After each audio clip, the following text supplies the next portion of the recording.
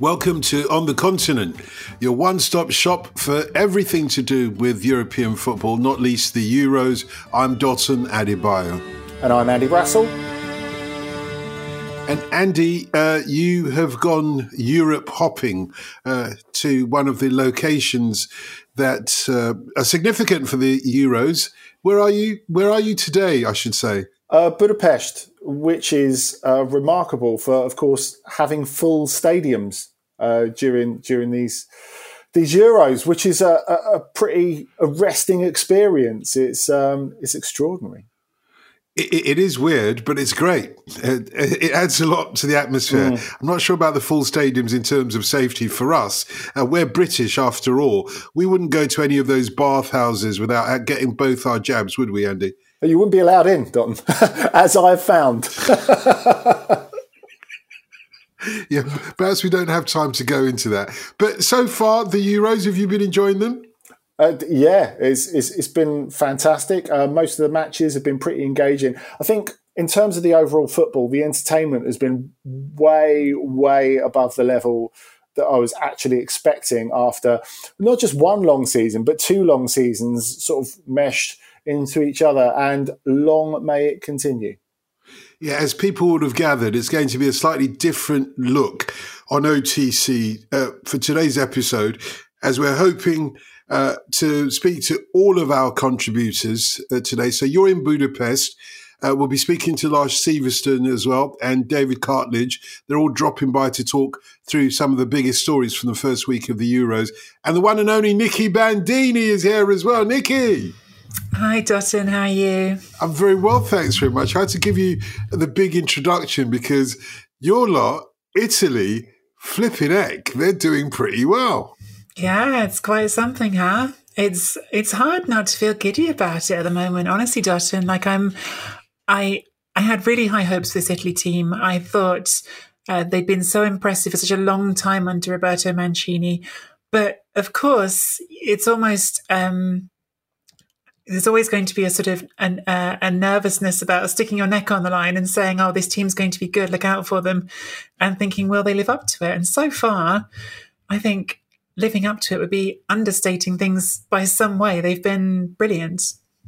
Nicky, before we get to the football, did it already start in the opening ceremony? Because the Stadio Olimpico in Rome, it's a venue and a half anyway, but it felt to me that quite a lot of the time, and obviously a lot of us are watching the games on television. It would be impossible to be everywhere if we were in normal times. But it felt like a moment that really captured the zeitgeist and captured how everyone was feeling. And normally it feels as if the opening ceremony is a bit like a support act when you go and see a band. It's a contractual clause you have to fulfill before getting to the main event, but no one particularly enjoys it. But with this, it felt as if everyone was, yes, we're enjoying something as a collective group of people all over again. And then Andrea Bocelli singing Nessun Dorma. How much do you think this played into what a joyous occasion that first night in Rome was? And obviously Italy continued that with the football. Yeah, well, it's really fascinating because, of course, I sort of have this dual perspective always with tournaments. And I think there's this definite English perspective, isn't there, about football coming home because it's a Euros and the final's going to be in Wembley. But I think for Italy, that's gone since 1990 without having a major tournament to host, getting to start the tournament on home soil, especially after it's not just a year anymore, is it? The year and a half that we've all gone through, but which in Europe at least hit Italy first. You know, COVID really decimated some Italian towns before it had really got across Italy. And it was this national tragedy there, it felt like, for a lot of Italians before it became an international tragedy within Europe at least. And I think this moment in front of Europe and in front of the world of having Bocelli, who of course is a national monument, you want to call him, even though he's a person, and having the tournament kick off in Rome, and then for it to kick off with a game that showed off everything that's good about Italian football right now. I think there was a lot of catharsis in that moment, although of course look, the pandemic hasn't gone anywhere. It's still ongoing, and that's still a very real daily struggle. I think it was still a very sort of needed and felt moment in Italy. I for one, thought that opening match was still, I wasn't completely convinced by Italy on the opening match. I thought, I know, okay, Nicky, give me a moment. I just thought they didn't qualify for the last major tournament. This time they're 3-0 up against Turkey. Is this a little bit of a fluke, or with Turkey under par by that second match yesterday? And what I consider to be the goal of the tournament so far from Locatelli, I just have to say, look, oh so mio. Yeah, look, I get it. Turkey was so bad in that first game and so unambitious that I suppose it would be easy if you hadn't been watching this team much beforehand to go, look, this is a one-off game against a terrible team, and all they did really was take the chances against a team that was not even trying to come out of its own half. I think this is the thing. I think I described it. I can't remember. I'm sure I said this on Twitter, if nowhere else. Italy, for those of us who have been following closely over the last 3 years under Mancini, it has felt a bit sometimes like this is your favorite like indie band that no one knows about, and now they've suddenly gone mainstream, and it's a bit panic inducing actually, because you're thinking, are they actually going to play to everyone else like they play to me? And so for me, that game against Turkey was very much confirmation of a trend, okay, because I'd seen them play like this. I saw them play like this all through the qualifying campaign, building towards better and better towards the end. Saw them play like this in this year in the spring when we had the international games. Saw them play like this in the last warm-up game against the Czech Republic, who they thumped 4-0. That's a whole separate narrative, by the way, that I'm enjoying, that I've heard a lot of people, even still in the British media saying, well, Italy still have to prove they can do it against one of the good teams. And then at the same time saying, well, Czech Republic, that's a good team in England's group. So there seems to be some mismatch between some of what's being said on that. But look, I can understand if you came to Italy cold at this tournament. And I don't mean that in a sort of critical way, because look, nobody can watch all of these teams. I had ideas about the Turkey national team that have been thoroughly swept away from me because they aren't a team that I get to watch as often. But having followed this story with Mancini over the last few years, this is very much, the Turkey game was confirmation of a trend rather than some isolated result out of nowhere. Nicky, I want to come on to in a minute to us talking about Mancini and the effect he's had and the sheer joy of Italy playing, because I think if we take it a few steps further forward, the idea of, and this is taking it a few steps further forward, of a team winning a tournament playing this sort of football rather than playing containment sort of football is kind of revolutionary in the modern era. But say, for example, let's go forward. Let's keep waving your Italian flag that I know you've got on the roof there that I can see. And let's say that Italy were to go on and win it. West Ham always talk about how they won the World Cup in 1966. Are Sassuolo going to be saying that at the end? Because two players who, even for those of us that watch Italy, didn't have down as definite starters, Domenico Berardi, and obviously because of the absence of Marco Verratti, Manuel Locatelli, have made immense impressions so far. So is it going to be Sassuolo what won it? I love the way that came together. I love it. As a beautiful parallel with West Ham. I suppose West Ham and Sassuolo in some sense have very different identities, because the story of West Ham, well, they've never been one of the big clubs in the capital. They're still a capital city club, whereas in Italy, we talk all the time about provincial clubs. Sassuolo are provincial. They're from a small town. And their success as a club very much is owed to not some sort of foreign intrusion. It's a local businessman, Squeensy, who poured his own money into the club, having made his family made heaps and heaps of money making industrial adhesives, and they've made this modern, progressive club with its own stadium in a country where not many clubs have them. Sassuolo have gone through many iterations of playing impressive and unexpected football in the last few years. And if you'd asked me a couple of years ago, we would have been talking about Eusebio Di Francesco and everything he was doing right there. Over the last couple of years specifically, though, they've had Roberto De Zerbi, who is this,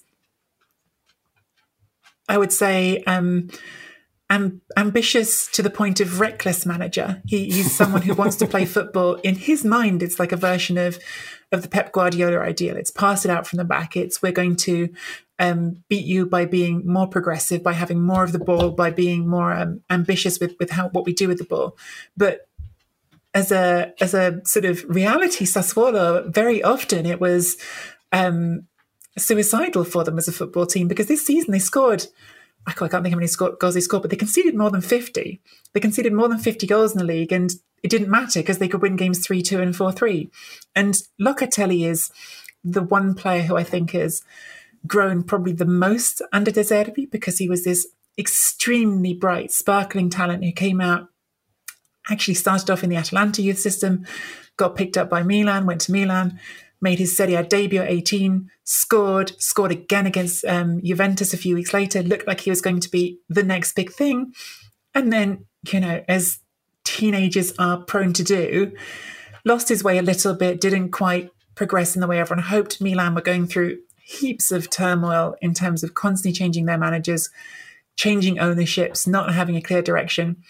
He disappears off to Sassuolo. It's something that he talked about as really upsetting for him at the time. He thinks that his career is ending because he's young and he sort of has not enough perspective yet. And he thinks that Milan don't want him and he's not good enough. He goes to Sassuolo and it takes a minute. It doesn't happen overnight. But De Zerbi comes in and wants to play this kind of football where it's one touch, don't hold on to the ball. Every time you get the ball, you're looking for the next progressive pass because we are constantly going to attack. It's all we're going to do.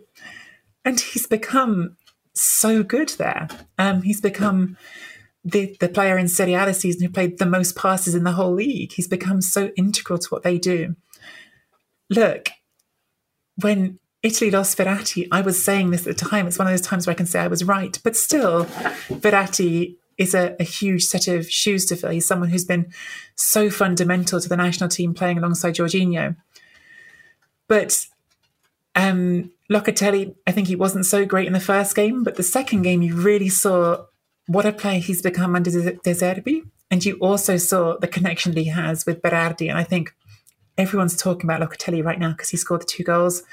The fact that Berardi didn't need Chiesa to get injured, he's just been started the 2 games on the right of attack for Italy, shows you again how much De Zerbi has helped his game to improve, how much he's impressed Mancini over the last 2 years. Because look, Mancini was predisposed to love Chiesa as well. And Chiesa is another really valuable and valued player in this team.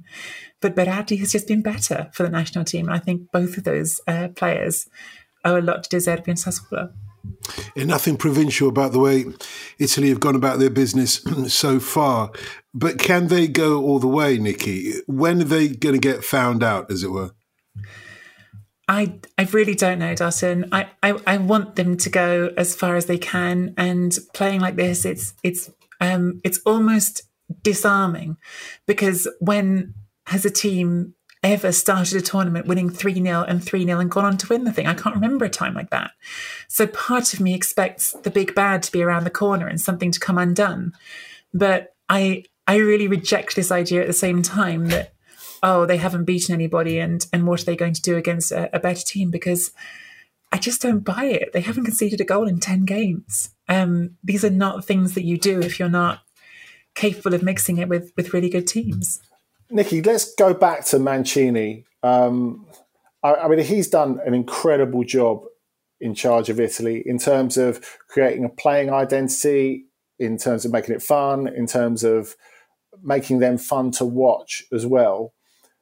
Given that people thought he was on the wane, certainly through those spells at Galatasaray, the second spell at Inter, and then at Zenit, where it didn't really work out either, he was desperate for this job.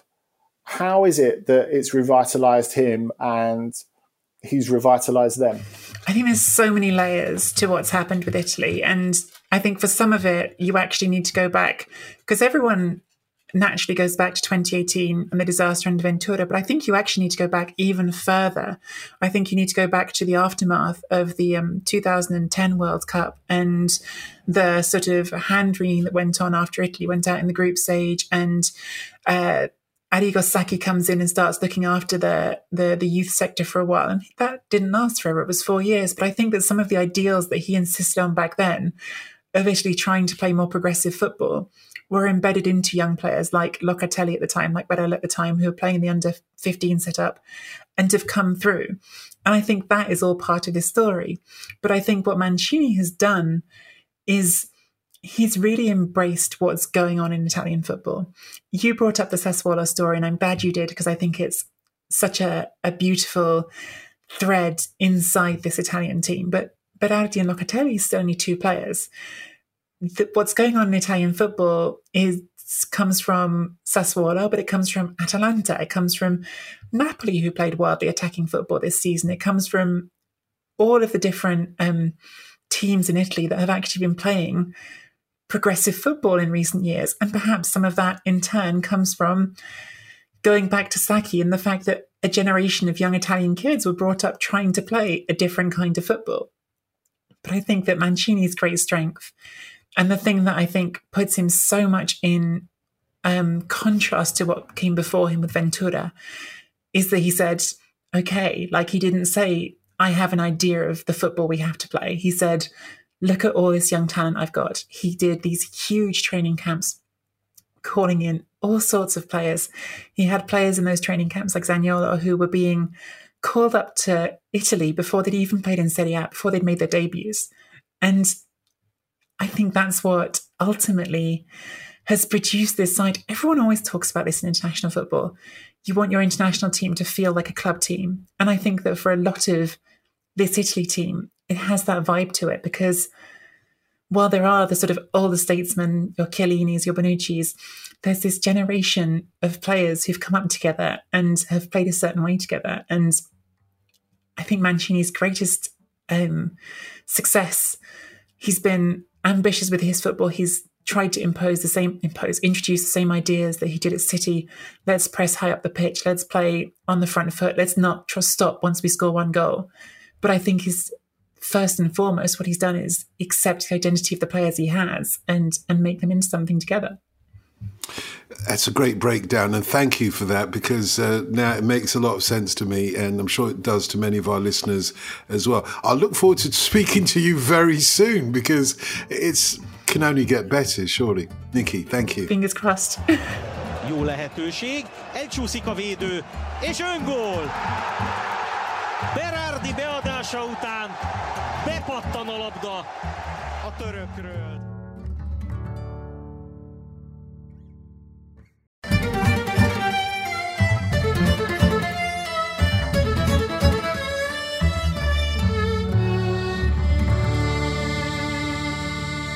Before we get carried away, we're talking about how well Italy are doing. We ought to take a look at some of the other contenders as well, Andy, not least France. And arguably, you can't ever rule out the Germans, can you? Good job that Lars is here to talk us through what happened in that game. Lars, France looked the business, but Germany, what do they look like to you?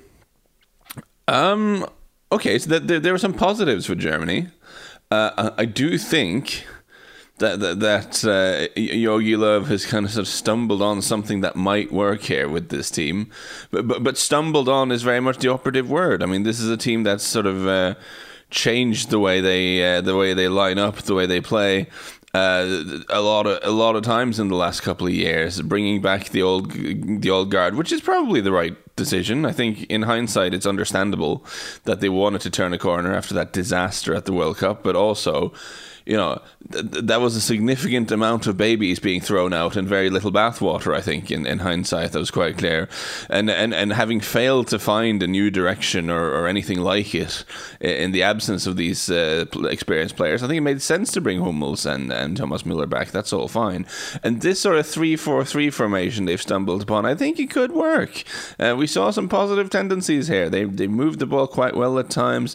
I do think that the sort of fluid trio of Havertz, Gnabry and Müller up front can be good. But what concerns me, it does feel like they've stumbled upon this team almost, like going into the tournament. This is the first time we really saw the team in this shape was in the friendly league against Latvia the other week. And there are some shortcomings. And when you come straight up against what is, in my opinion, the best team in the tournament, obviously that's a bit tricky. And I think France, as a team, expose some of the inherent weaknesses in this Germany team, which I'm not sure it's possible for Löw to fix. One of them being is that they are a little bit short of pace at the back. And if you are a bit short on pace at the back, coming up against Kylian Mbappe is not ideal. The other thing is that they don't have an obvious sort of focal point. They don't have a big number 9. I mean, we keep saying they haven't replaced Miroslav Klose, but they haven't. Like, they don't have that kind of figure. Or even a Mario Gomez they don't have. And as much as I like the sort of fluid Serge Gnabry and Havertz and Müller sort of running around a bit thing, there were a lot of situations where Kimmich was like in really good crossing positions and there just weren't anyone in the box for him to aim for, really. Like, you can't really fling the ball into the box here. And when the France team were so happy to sit back as much as they did and wait for counter-attacking opportunities, if you don't have a physical presence in the box to aim crosses for, it becomes really difficult. So I think tactically it was a tricky matchup for Germany. Ominously for Germany, I think a lot of the same things are true when they face Portugal. So it could be a bit sort of dicey, this, for them in terms of their progression out of the group. But yeah, the short answer here is it is kind of the outcome we expected and kind of the game we expected, really. Yeah, I think that's right, Lars. And before I continue, I must congratulate you that when you were on Klose and Gomez, we didn't quite get to Sandro Wagner, but it's felt in moments like they might need to go to that place. It's lovely to have an amorphous front three, and in theory, that should work quite well when you have to think outside the box to break down a team like France, or as you were saying, break down a team like Portugal going forward into the second game in Munich on Saturday, which is absolutely crucial. But I do feel that even though France played the second half that was quite different to the first, I mean, in terms, we'll come to France in a minute, but in terms of what they did, they played as if they were the best team in the tournament in the first half. And in the second half, they played with that very Russia 2018, break us down, we dare you sort of approach. So given that, really France took this kind of Atletico Madrid style approach to the second period of we will see this out and let's see what you've got. And the Germany weren't able to come up with anything for that, really. You know, they have very, very few chances, despite having more of the ball. There was that Gnabry shot that ended up on the roof of the net, but not in it, unfortunately, from a Germany perspective. I guess the thing that it all comes down to is the third place teams, because, again, I don't want to get too ahead of ourselves here, but if we imagine they were to lose to Portugal at the weekend, they could still end up hammering Hungary.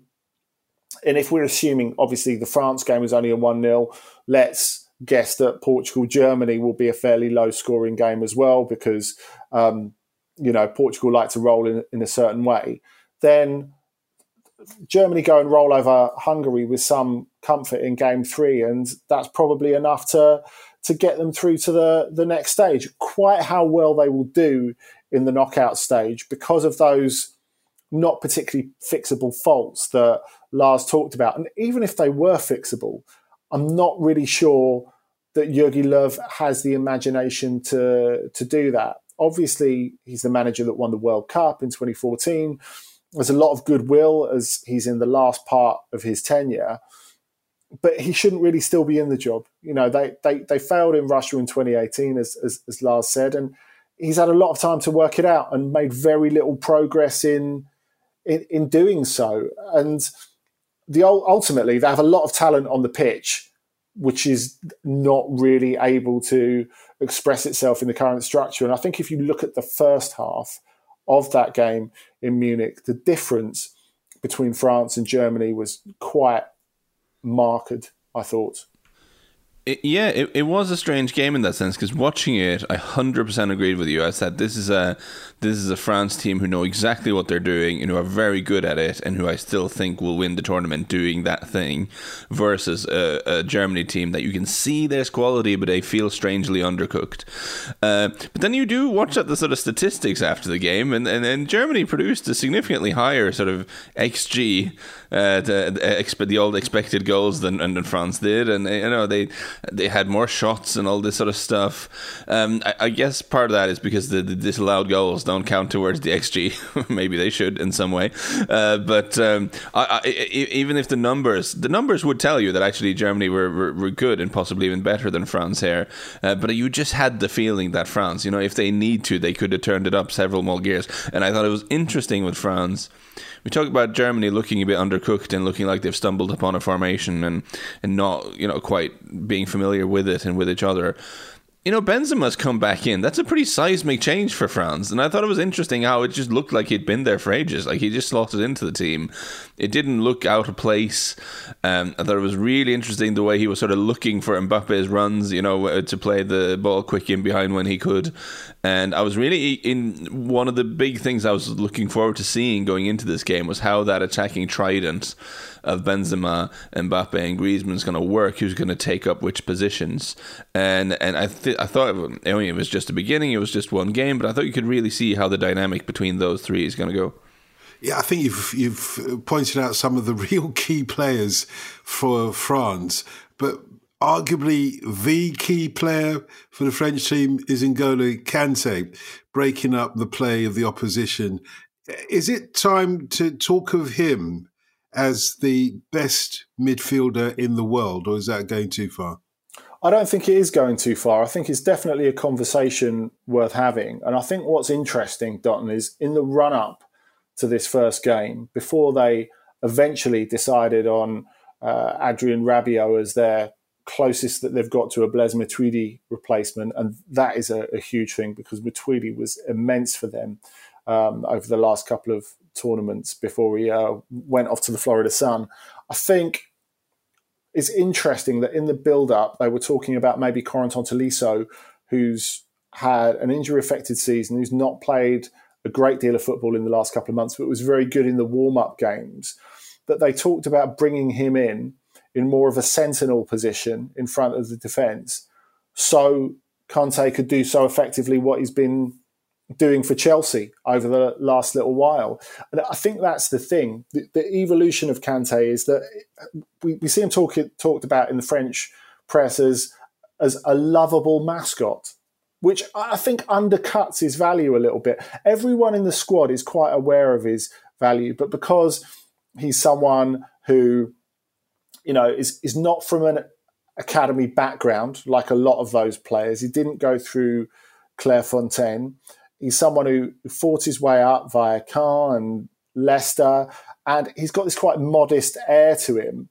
You know, there's this sense that he got to a certain point and people in France were like, oh yeah, this guy, he's all right. Yeah, he's brilliant. You can totally rely on him. Whereas now we're into the next part of Kante, where he's in this position where it's actually maybe the team has to be built a little bit more to give him the platform to do the other stuff that he can do. Because if you just sit him in front of the defence, we've seen in the last couple of years at Chelsea, it's a total waste. And that's something that I wouldn't be surprised to see France toy with going forward. Because, of course, you know, we can talk about the numbers in terms of this game, but in terms of the actual flow of the game, France were like comfortable for a 1-0, I thought. They made it a little bit more uncomfortable than it could have been by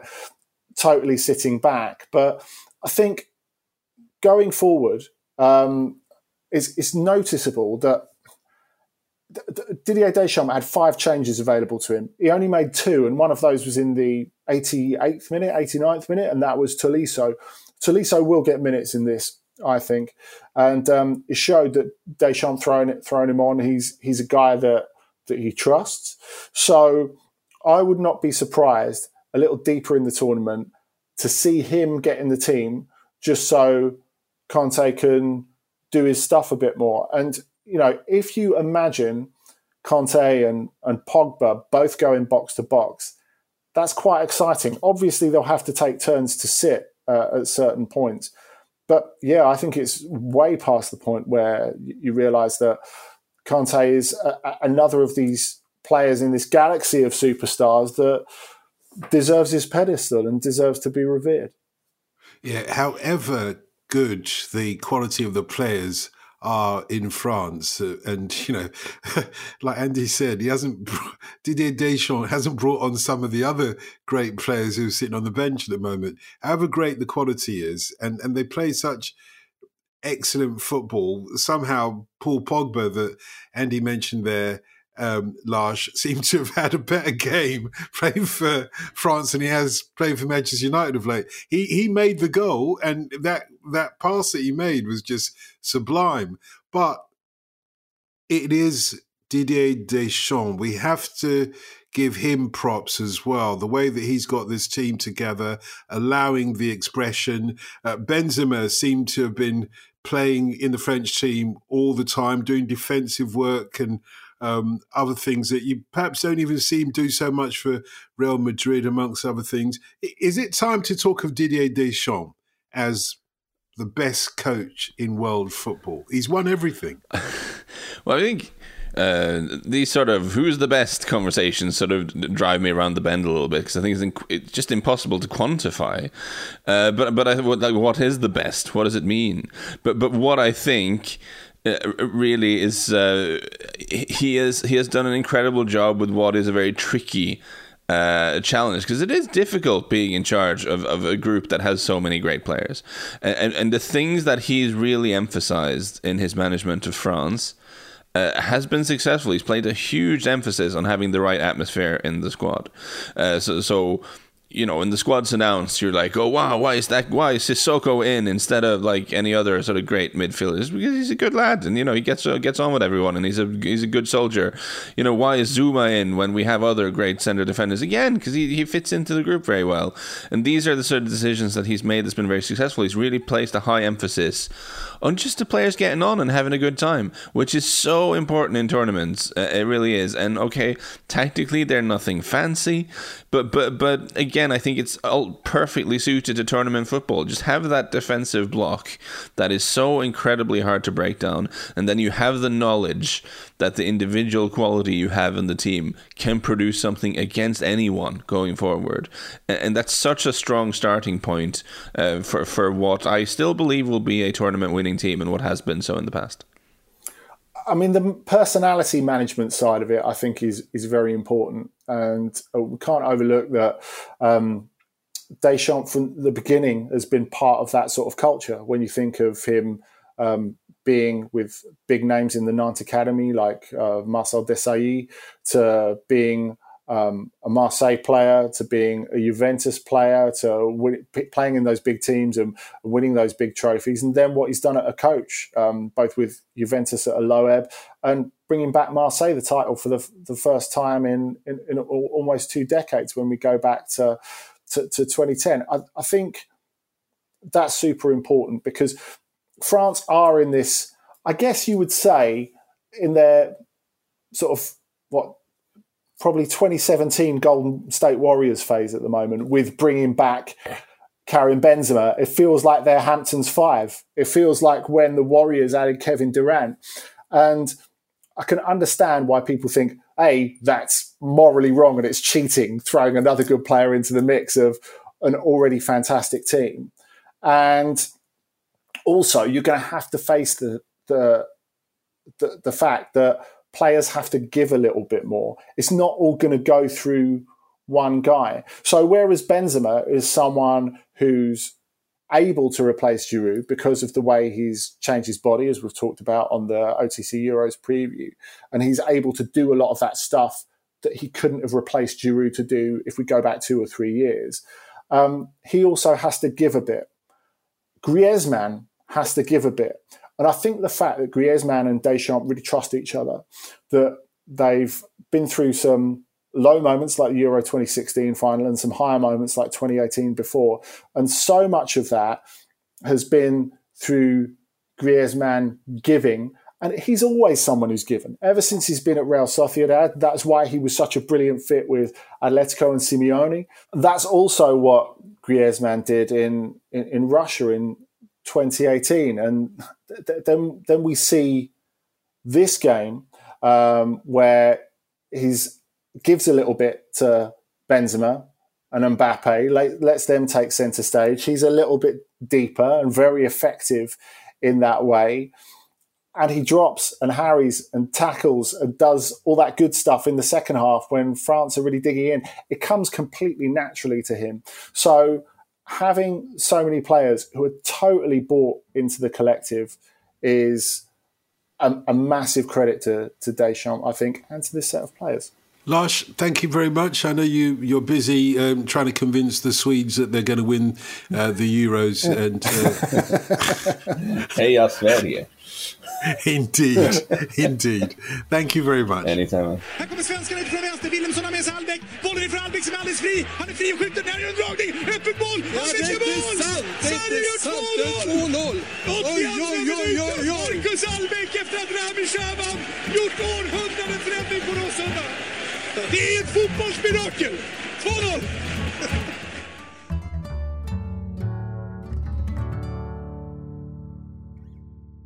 So I suppose, Andy, that talking of Sweden or Scandinavia with Lars, we have to balance things up by talking to David Cartledge about Spain. Hello, David. Hello, gents. Nice to be with you again. Oh, my word. Sweden versus Spain. Oh, my word. Some people are talking of it as the most boring fixture of the Euros so far. What would you say? I say it was as to be expected. I think you have to look at the conditions. 32-degree heat in Sevilla. Sweden, they've already said they came out, I think it was Joachim Andersen came out after, and he said, look, if you think that we were going to try and outplay Spain or try and, overexert ourselves, trying to take the game to them, then you'd be wrong in thinking of that. So it kind of went back to what Spain have normally had to deal with the past decade, I think, given their possession-based style. Teams very much happy to sit in, frustrate, and then hopefully get a chance on the break to take advantage of. And Sweden very nearly did that, and Spain had their chances as well. When you say Spain had their chances as well, David, they certainly did.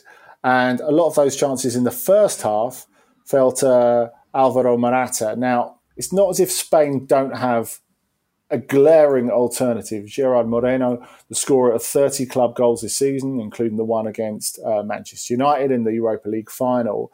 I'm interested to know if you think Luis Enrique for the Poland game will pick Gerard ahead of Morata.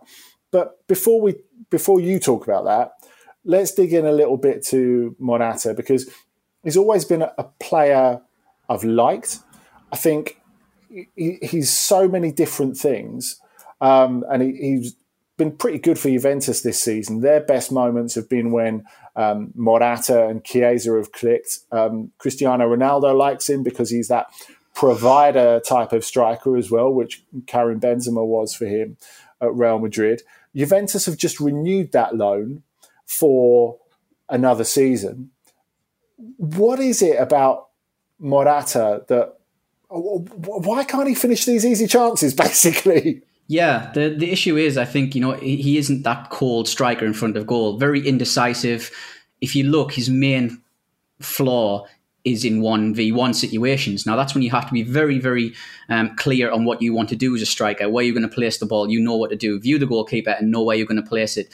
I always think he overthinks things.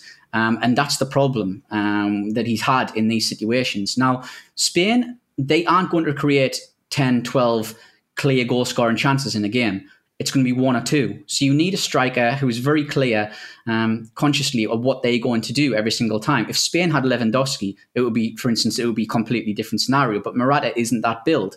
I think Andy touched on it brilliantly about what Ronaldo said about him. He is very much that role-playing striker, not an actual striker. He supports others. He's always been the second man. When you look at the two chances that he's had to be the main man, the main striker in a team, with Chelsea, with Atletico Madrid, he has flopped in both occasions, and they haven't persisted with him.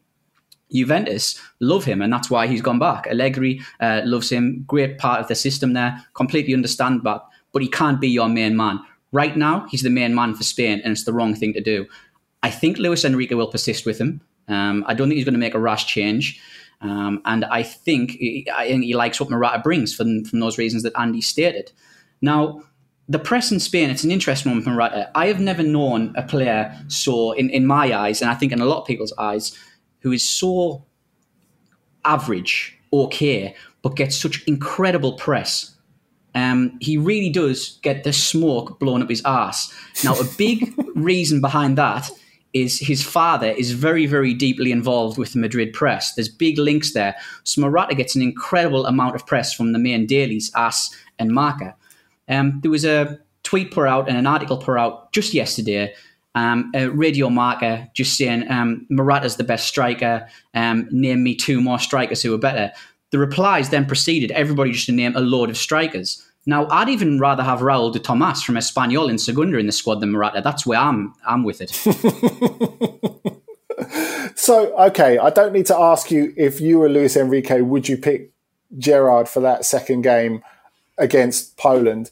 But if they are going to persist with Morata, where do the goals come from? Is it Dani Olmo? Yeah, I thought when the squad was initially announced, I thought that Olmo might potentially take on that role as the goal scorer in chief.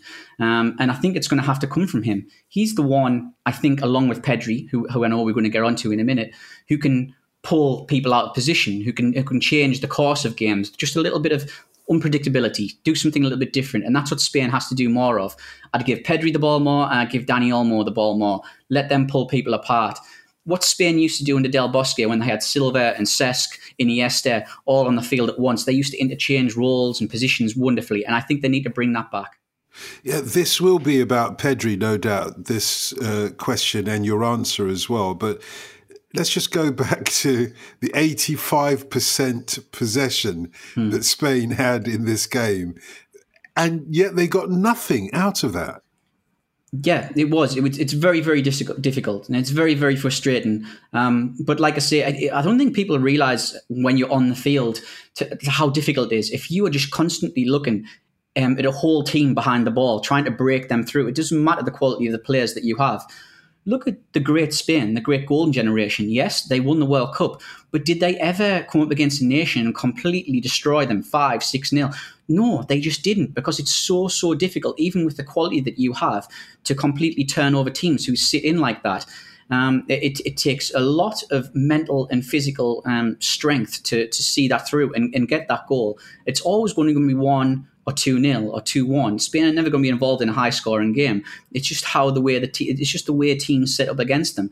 It's up to Spain, I think, to do things a little bit differently, and that's where I said about Olmo and Pedri. I'd give them license to roam, basically. So are people justified in saying, as they always say, Spain, yeah, well, ticky-tacky, and they pass the ball from one to another, side to side, but they don't achieve very much with it?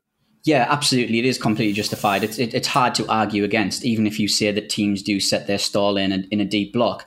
Spain do have to think outside of the box, and this is what they always have to do. They've got an insane amount of quality, and they should be winning these games by hook or by crook.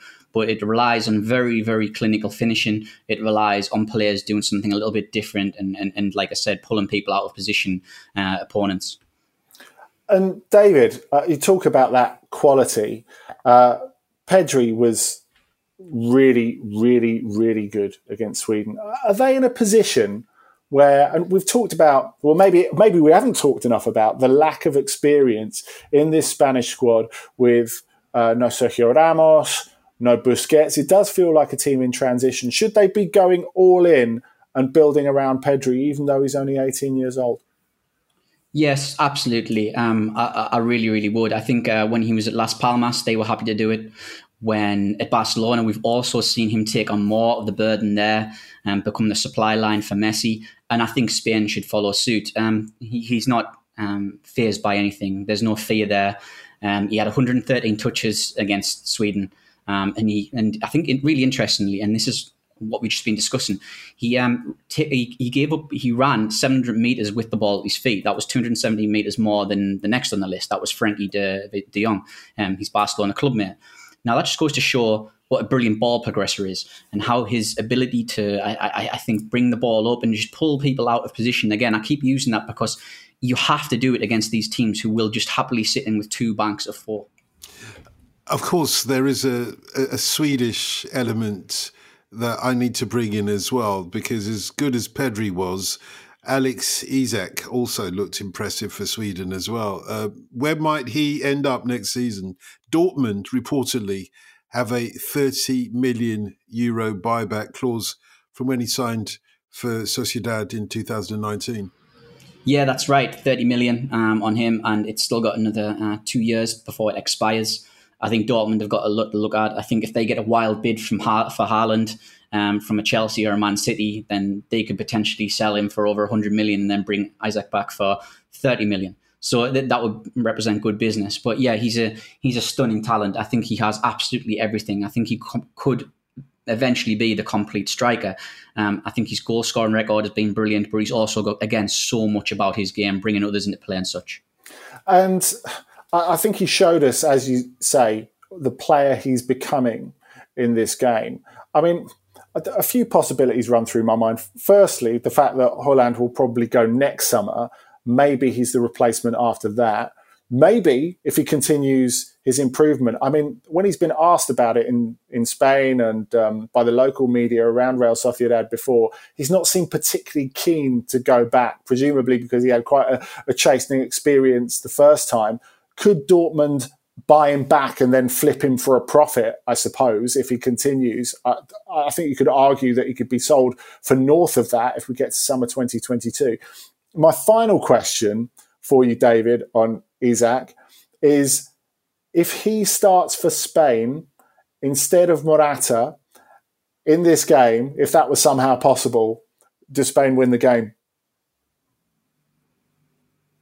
Yes, absolutely. I think he does everything that Morata does, that Luis Enrique likes, winning the ball back, providing a support mechanism off the front line, but he also finishes.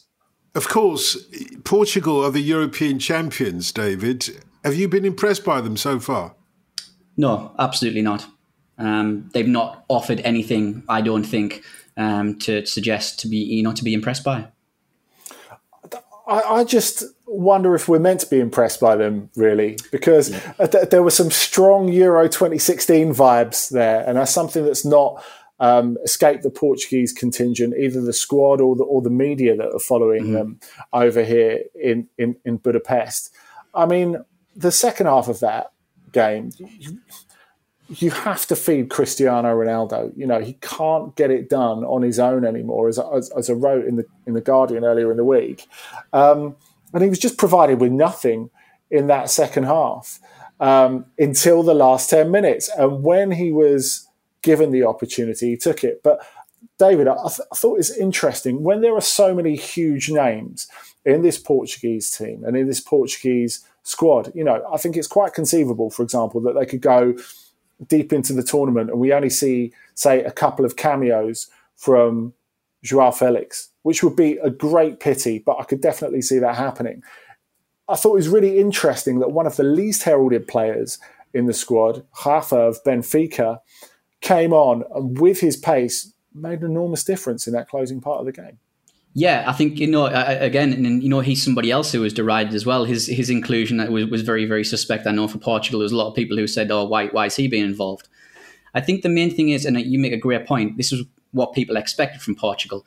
Absolutely. I think a lot of people got Portugal, Euro winner vibes from it. I think my vibes were more Greece Euro winners, really, from that. If I'm honest with you, I think the issue that Portugal have and Santos has in terms of the pressure.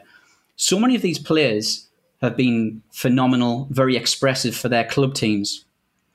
Thus, I think fans, neutrals, onlookers, they expect the players to then transfer to be Portugal, to Portugal, and I think that's the big issue. And the young players as well. People want to see them. I thought you mentioned Rafa's cameo. I thought Renato Sanchez was the differential. Personally, agreed. But David, they were only ever a posh Greece, please. It's a feast of football for us at the moment, and particularly in the sort of group stages. Where would you go, first of all, Andy, for your game of the week in this tournament? Something for us for the weekend. Well, Dalton, it's normally obligatory to just reference your wall chart at this stage in the tournament before doing anything. I'm no different in that I'm referencing the match calendar. There are so many to choose from. The one for me is going to be, I think it's going to be Portugal versus Germany. I will actually be at Hungary-France on a Saturday afternoon here in Budapest, but I'll be watching Portugal versus Germany afterwards. And I think Portugal are Germany's worst nightmare in this situation. They had a lot of the ball in the second half, Germany against France, as we said with Lars earlier, but didn't manage to create that much. Portugal are going to set out to spoil again. And having failed so many times against Germany in major championships, in Euro 2008, in Euro 2012, in World Cup 2014 in pretty spectacular fashion in Salvador, which precipitated a bigger collapse, I think Portugal have got a really good opportunity to find themselves with the boot on the other foot and make it really difficult for Germany in this game. So I'm interested to see how it's going to pan out. And David? I'm going to go for Hungary-France. I think it'll be interesting in the sense that France were, against Germany, that there were flashes there of what they could do. And I think against Hungary, they could potentially really stretch their legs quite literally in terms of Mbappe really looking to get on the score sheet. He played with such a great hunger against Germany, but unfortunately he had that brilliant goal ruled out, Benzema's as well. So I think France might want to put a few goals on here, but they are going to be facing a Hungary side that they will not want to disappoint the crowd. They will really be all out for it. I think it'll have a cup game type feel to it. And you'll be there, will you, Andy? I will be, yes. And France are staying in Budapest here going forward as well. They've decided to move their base camp from Clairefontaine to Budapest, so might be seeing a bit more of them. Can we expect some fireworks outside of the hotel room, do you think? Well, not outside of my hotel room, I hope. I do like my 8 hours. I've heard the fireworks are inside your hotel room, Andy.